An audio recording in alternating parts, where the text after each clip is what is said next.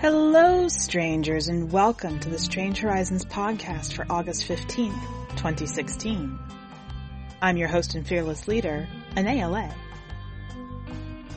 For this week's story, we have In Our Rags of Light by Shira Lipkin. Shira's short fiction has appeared in Strange Horizons, Apex Magazine, Clockwork Phoenix 4, and other wonderful places.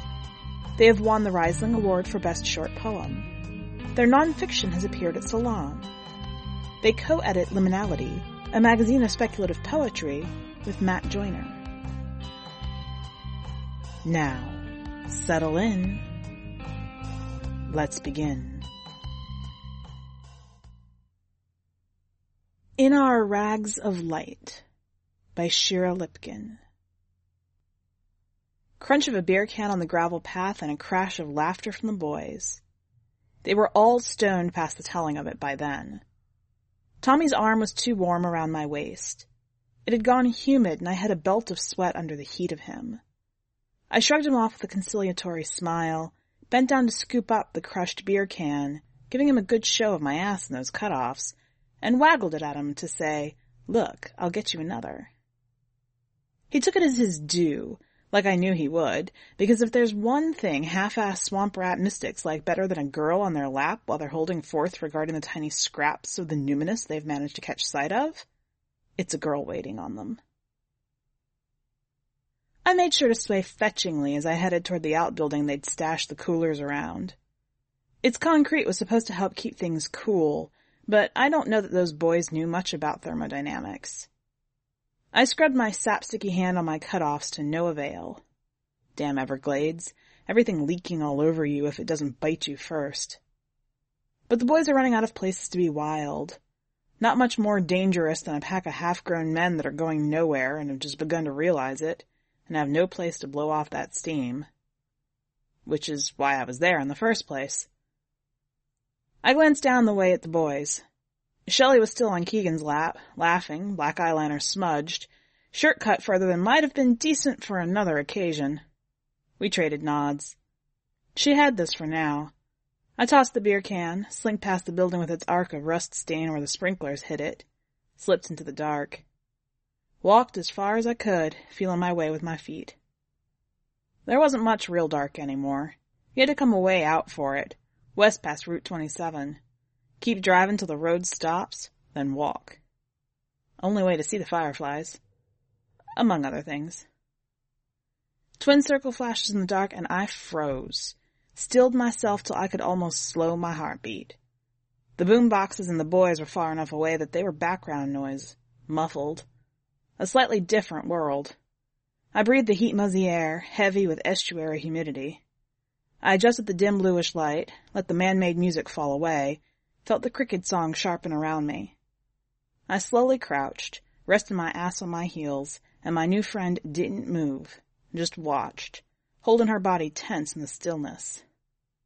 Gray fox. I slowly extended my hand and opened up just a little, just enough to let a wisp of the energy I'd been collecting all night unspool between us.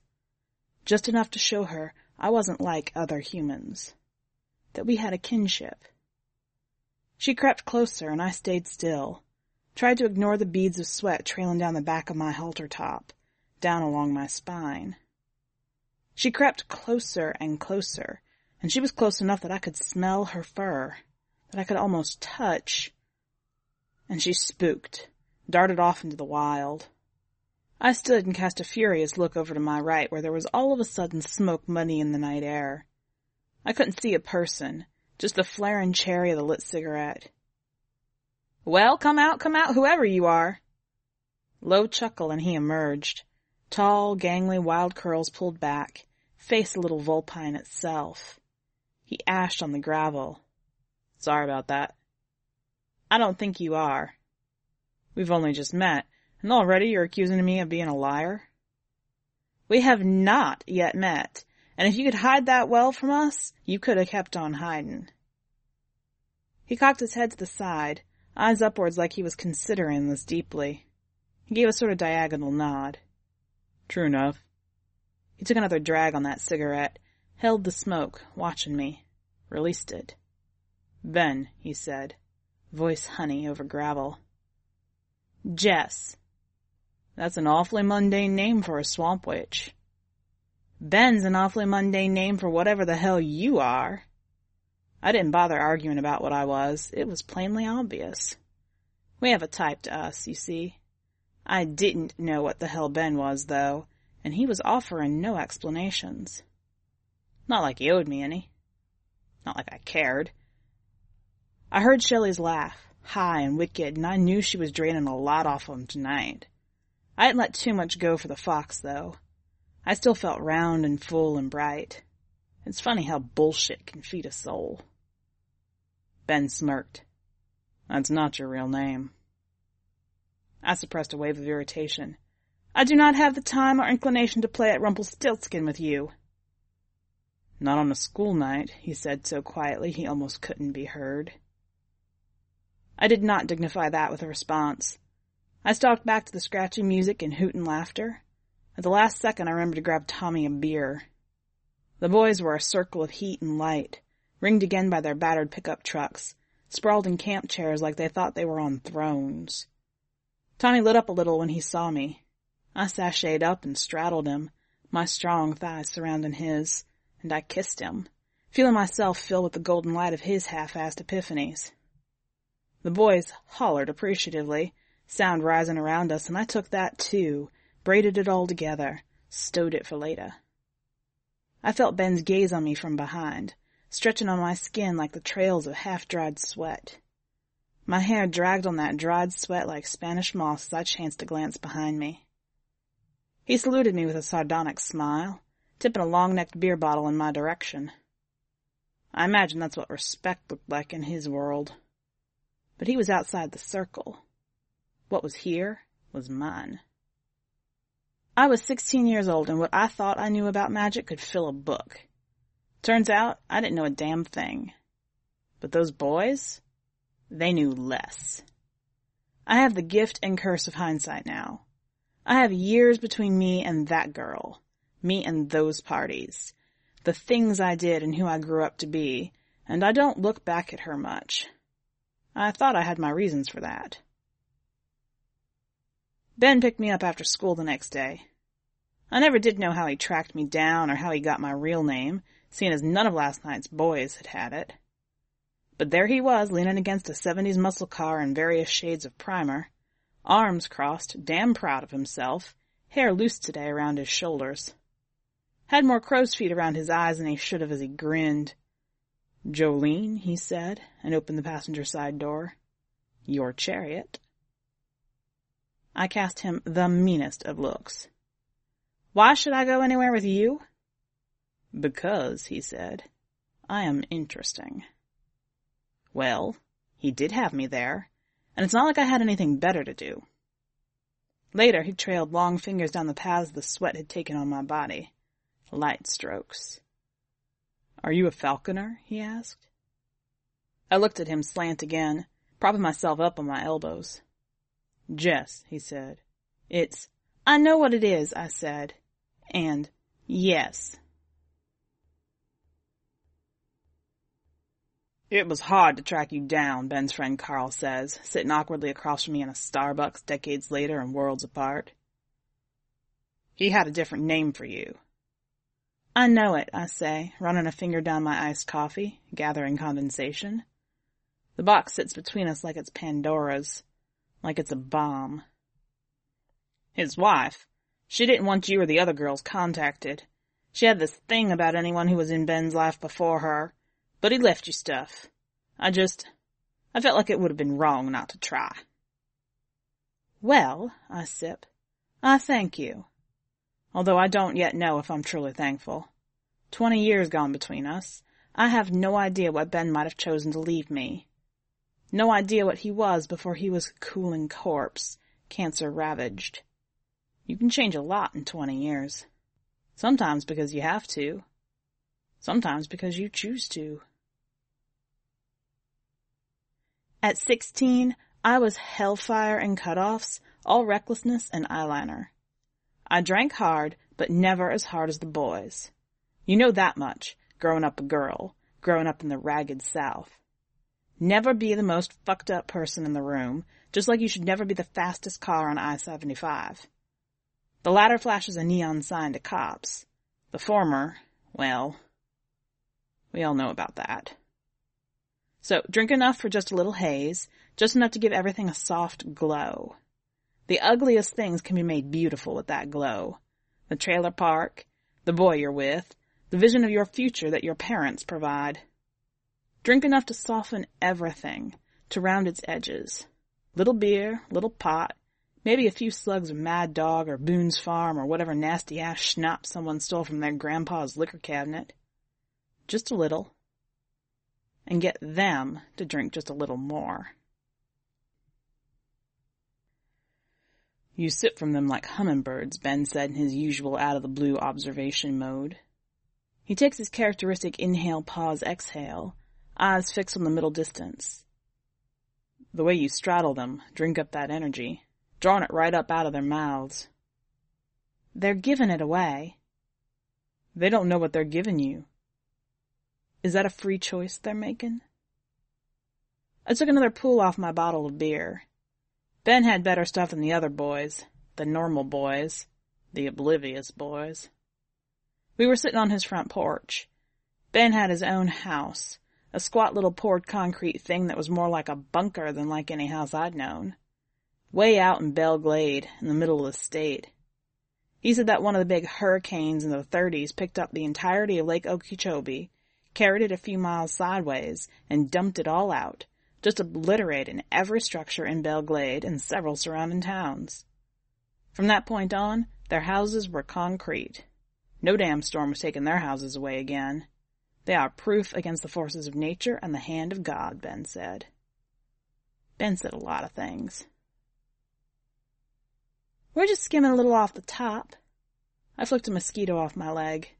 Nothing they'd miss, and anyway, it's all extra energy we help generate. We're not stealing. And what would it matter if we were? He inhaled, held the smoke, exhaled. The smoke plumed out around him, and I watched it swirl and dissipate. Some moths drink human tears. So we're like moths. Sideways smirk out of him. You wanted to be like a butterfly? I huffed a little laugh.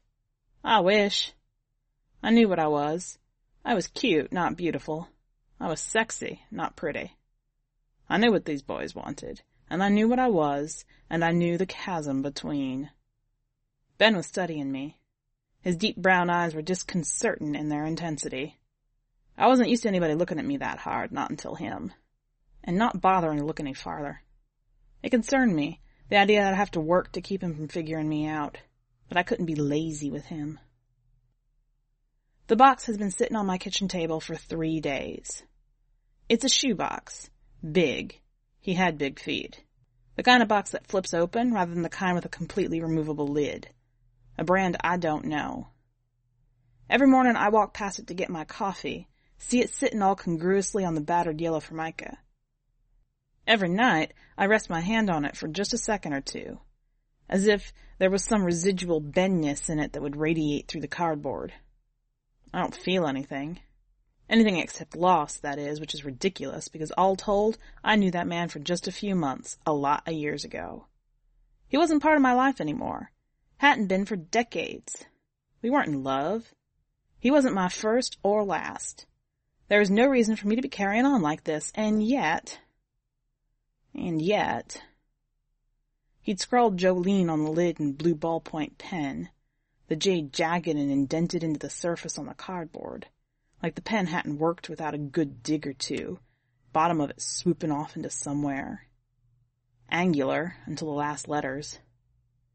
It seemed strange that the first time I saw my name in his hand was the last. It seemed strange that, after his death, there was still something left of him that I had to, in some way, contend with. The only way to find out what he wanted was to open the damn box. And yet... Desire is an engine. Or magic is an engine, and desire is its fuel. or just desire was the only fuel I had at hand. So this is how I became a witch. I wanted something. I wanted that glow I saw around men at parties who had some trip going on about the numinous. The men in their 20s, maybe even early 30s, who hung around high school parties. They would sit there with a can of beer and a cigarette and talk about the essential order of the cosmos. And I knew they were talking bullshit. But the thing is, they were on the right track. They were on the road to somewhere. They had glimpsed something somehow, something too big to be held in their whiskey-sodden brains. Something that had left splinters. Or a trail of breadcrumbs. They had experienced something, is what I was getting at. And they lived in that something's shadow. And somehow I knew, even as a cocky teenager, that I couldn't get a grasp on it myself either. That no one really could. This was never some trip about following the trail, piercing all those fragments together, piercing the veil. I knew who I was and who I wasn't. I knew that wasn't gonna be me. But the embers left behind were something to warm myself by. Little glowing fragments of energy, of power. Sometimes a little trickle like the dying end of a stream. And you could fan those flames. I used to watch when I was younger, before I got the trick of it. I watched those men hold forth, and I watched them squeeze the ass of the girl on their lap, and I watched those embers brighten. And that was something I could do. I could be those girls. They caught me watching, and they taught me some things. You and your colleagues, Ben sing-songed, stretched naked along his bed. Sirens of the swamp. Any body of water counts, I noted. Doesn't have to be a swamp. Back pressed to the cool concrete wall, one knee pulled up to my chest, just watching him sprawl bonelessly, sweat sheened. Sex made him languid after. It filled me with energy. I always felt like I was going to vibrate right out of my skin, especially after sex with Ben. You're different. I shot him a look. I already fucked you. You don't have to waste your energy feeding me lines about how I'm special. It is not a line, Miss Jolene. Jess. Sardonic eyebrow lift. Ms. Jess, pardon. I just meant that you think about it a little more. You're less reactive. He lights a cigarette, closes his eyes. Why do all y'all dress the same? Ha! Something the great and powerful Ben doesn't know? He cracked narrow eyes at me. Y'all keep to yourselves, in that way. If in no other?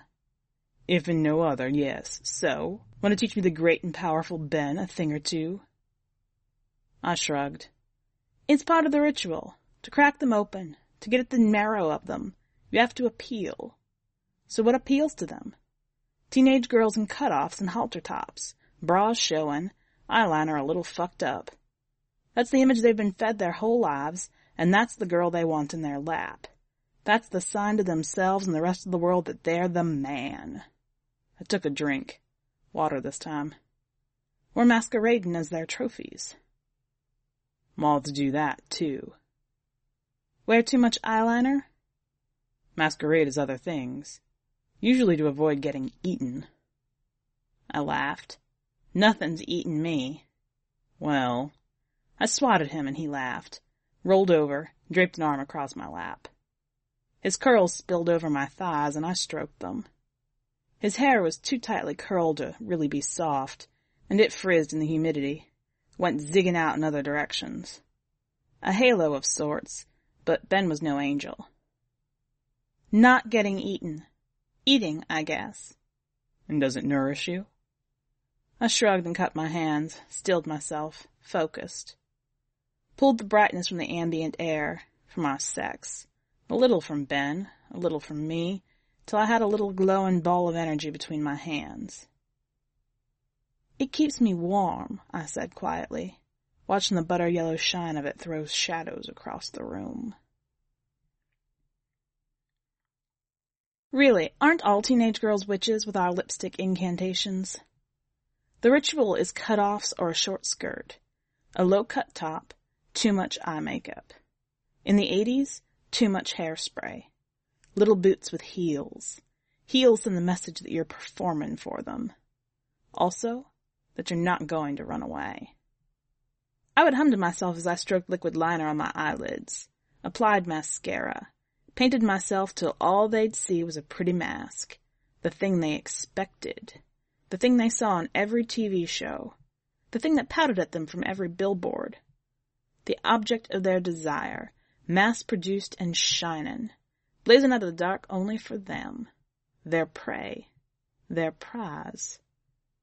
I collected them like charms on a bracelet, all those genially lustful, half-drunk wannabe mages. I was there the night Derek shot the fox. I didn't know they'd brought guns. I knew all their trucks had gun racks, but I didn't know they'd brought guns. Wouldn't have come out with them if I had. Men and booze were as much as I could handle as it was, and even so, the situation slipped just barely out of my grasp sometimes. Not far, not too far, but there were nights the looks in their eyes turned mean and I held my breath. There were nights I asked myself if the payoff was worth the risk. But that's the thing about witches. Witches like me, at least. The risk is more the point of the whole exercise than the payoff is. Few scraps of stolen light, sure, but the dance you did along the edge of the cliffs to steal that fire. Now that was a prize in itself. The real prize was coming back unharmed. Loud night out at the Everglades again, the boom boxes and the laughter and the shouting, and I was just about to go for a walk when the fox darted across my path. I laughed to myself, hoping it was the same one I'd met when I'd met Ben, thinking I'd go after her and see if I could get any closer. And the fox fell over, sprawled in the pool of light cast by John's headlights, and it seemed like it was only after it fell that I heard the bang. I didn't look behind me, just ran. Hole in that fox's side bubbling blood, light all weird from the park's halogen and John's headlights, blood looking too dark. Her fur was sticky, eyes rolling, tongue lolling, and I heard snippets of yelling from behind me. Several boys, 2 girls, no gunfire. I realized I was on my knees, had scraped them up, would have to pour disinfectant over them later, and I winced in anticipation of that and of picking gravel out with tweezers. My hand was shaken as I reached out to her, to this fox sister with her ragged, choppy breath. Please, I thought. Please. Tiny sparks. My hand shook in the light and I dared to put it on her, on that rough, tufty fur. She whined horribly, went to snap, but didn't have it in her. I closed my eyes. I closed my eyes and hummed to myself again, feeling her thick, sticky fur, wanting her to be okay.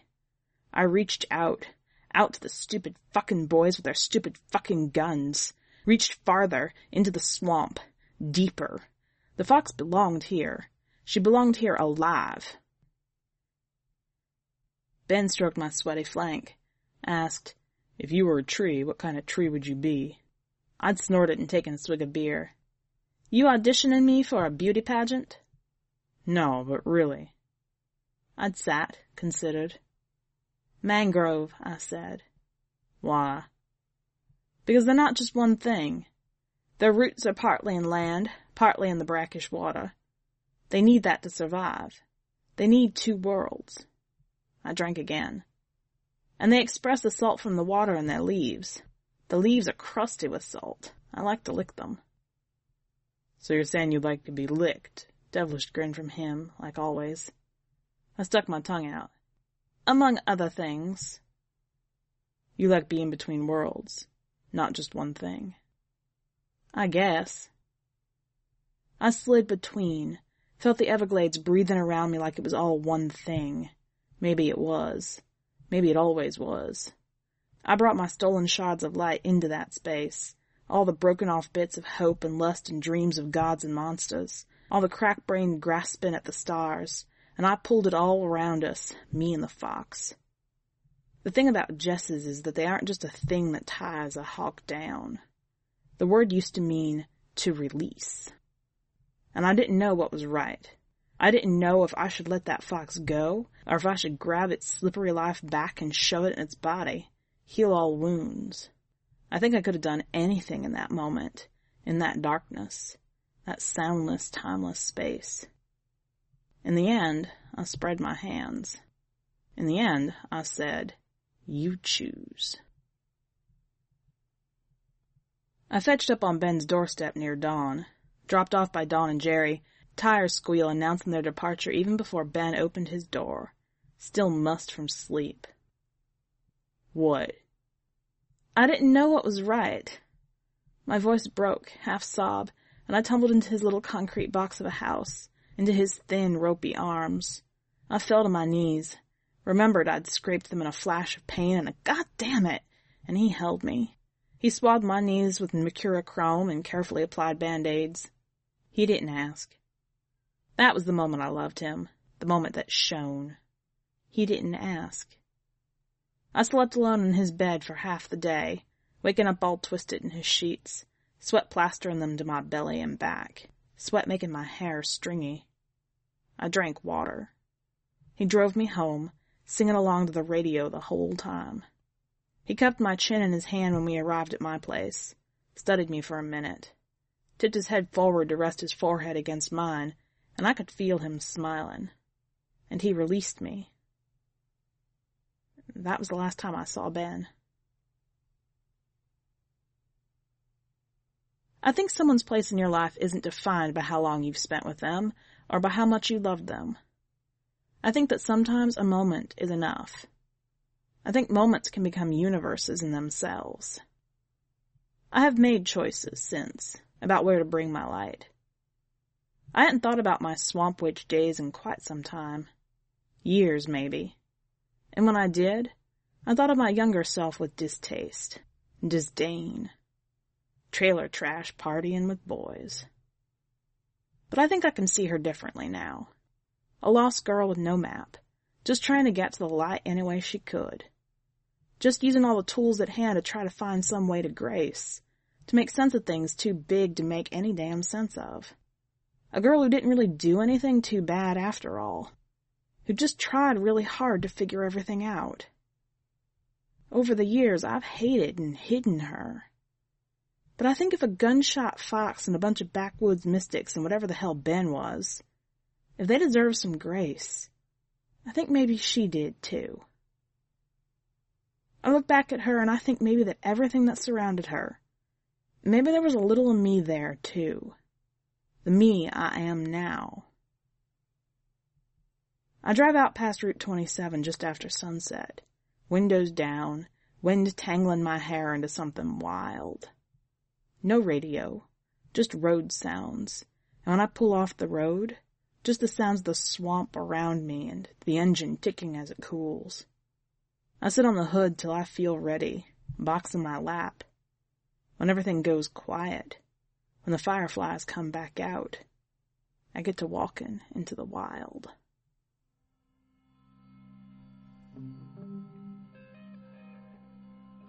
Welcome back. The atmosphere is thick with this story. What I like about this is that it's sort of a sideways approach to a coming-of-age story. Jess, or Jolene, learns something about herself and her place in the world over the course of the story, but the real thrust comes from the frame story as she looks back on it and realizes what she learned. I particularly like that we never really learn exactly what Ben is, but both in the frame and in the main story, he's the catalyst to that lesson for her. What caught your attention about the story? Go to the website and leave a comment, either on the story itself or on the podcast, and let us know. While you're there, check out the rest of this week's content. One last note before you go. Strange Horizons is an entirely volunteer organization, supported by donations from our fans and community. If you would like to support us, check out the donate link on the website. That's all for this week. Until next time, stay strange.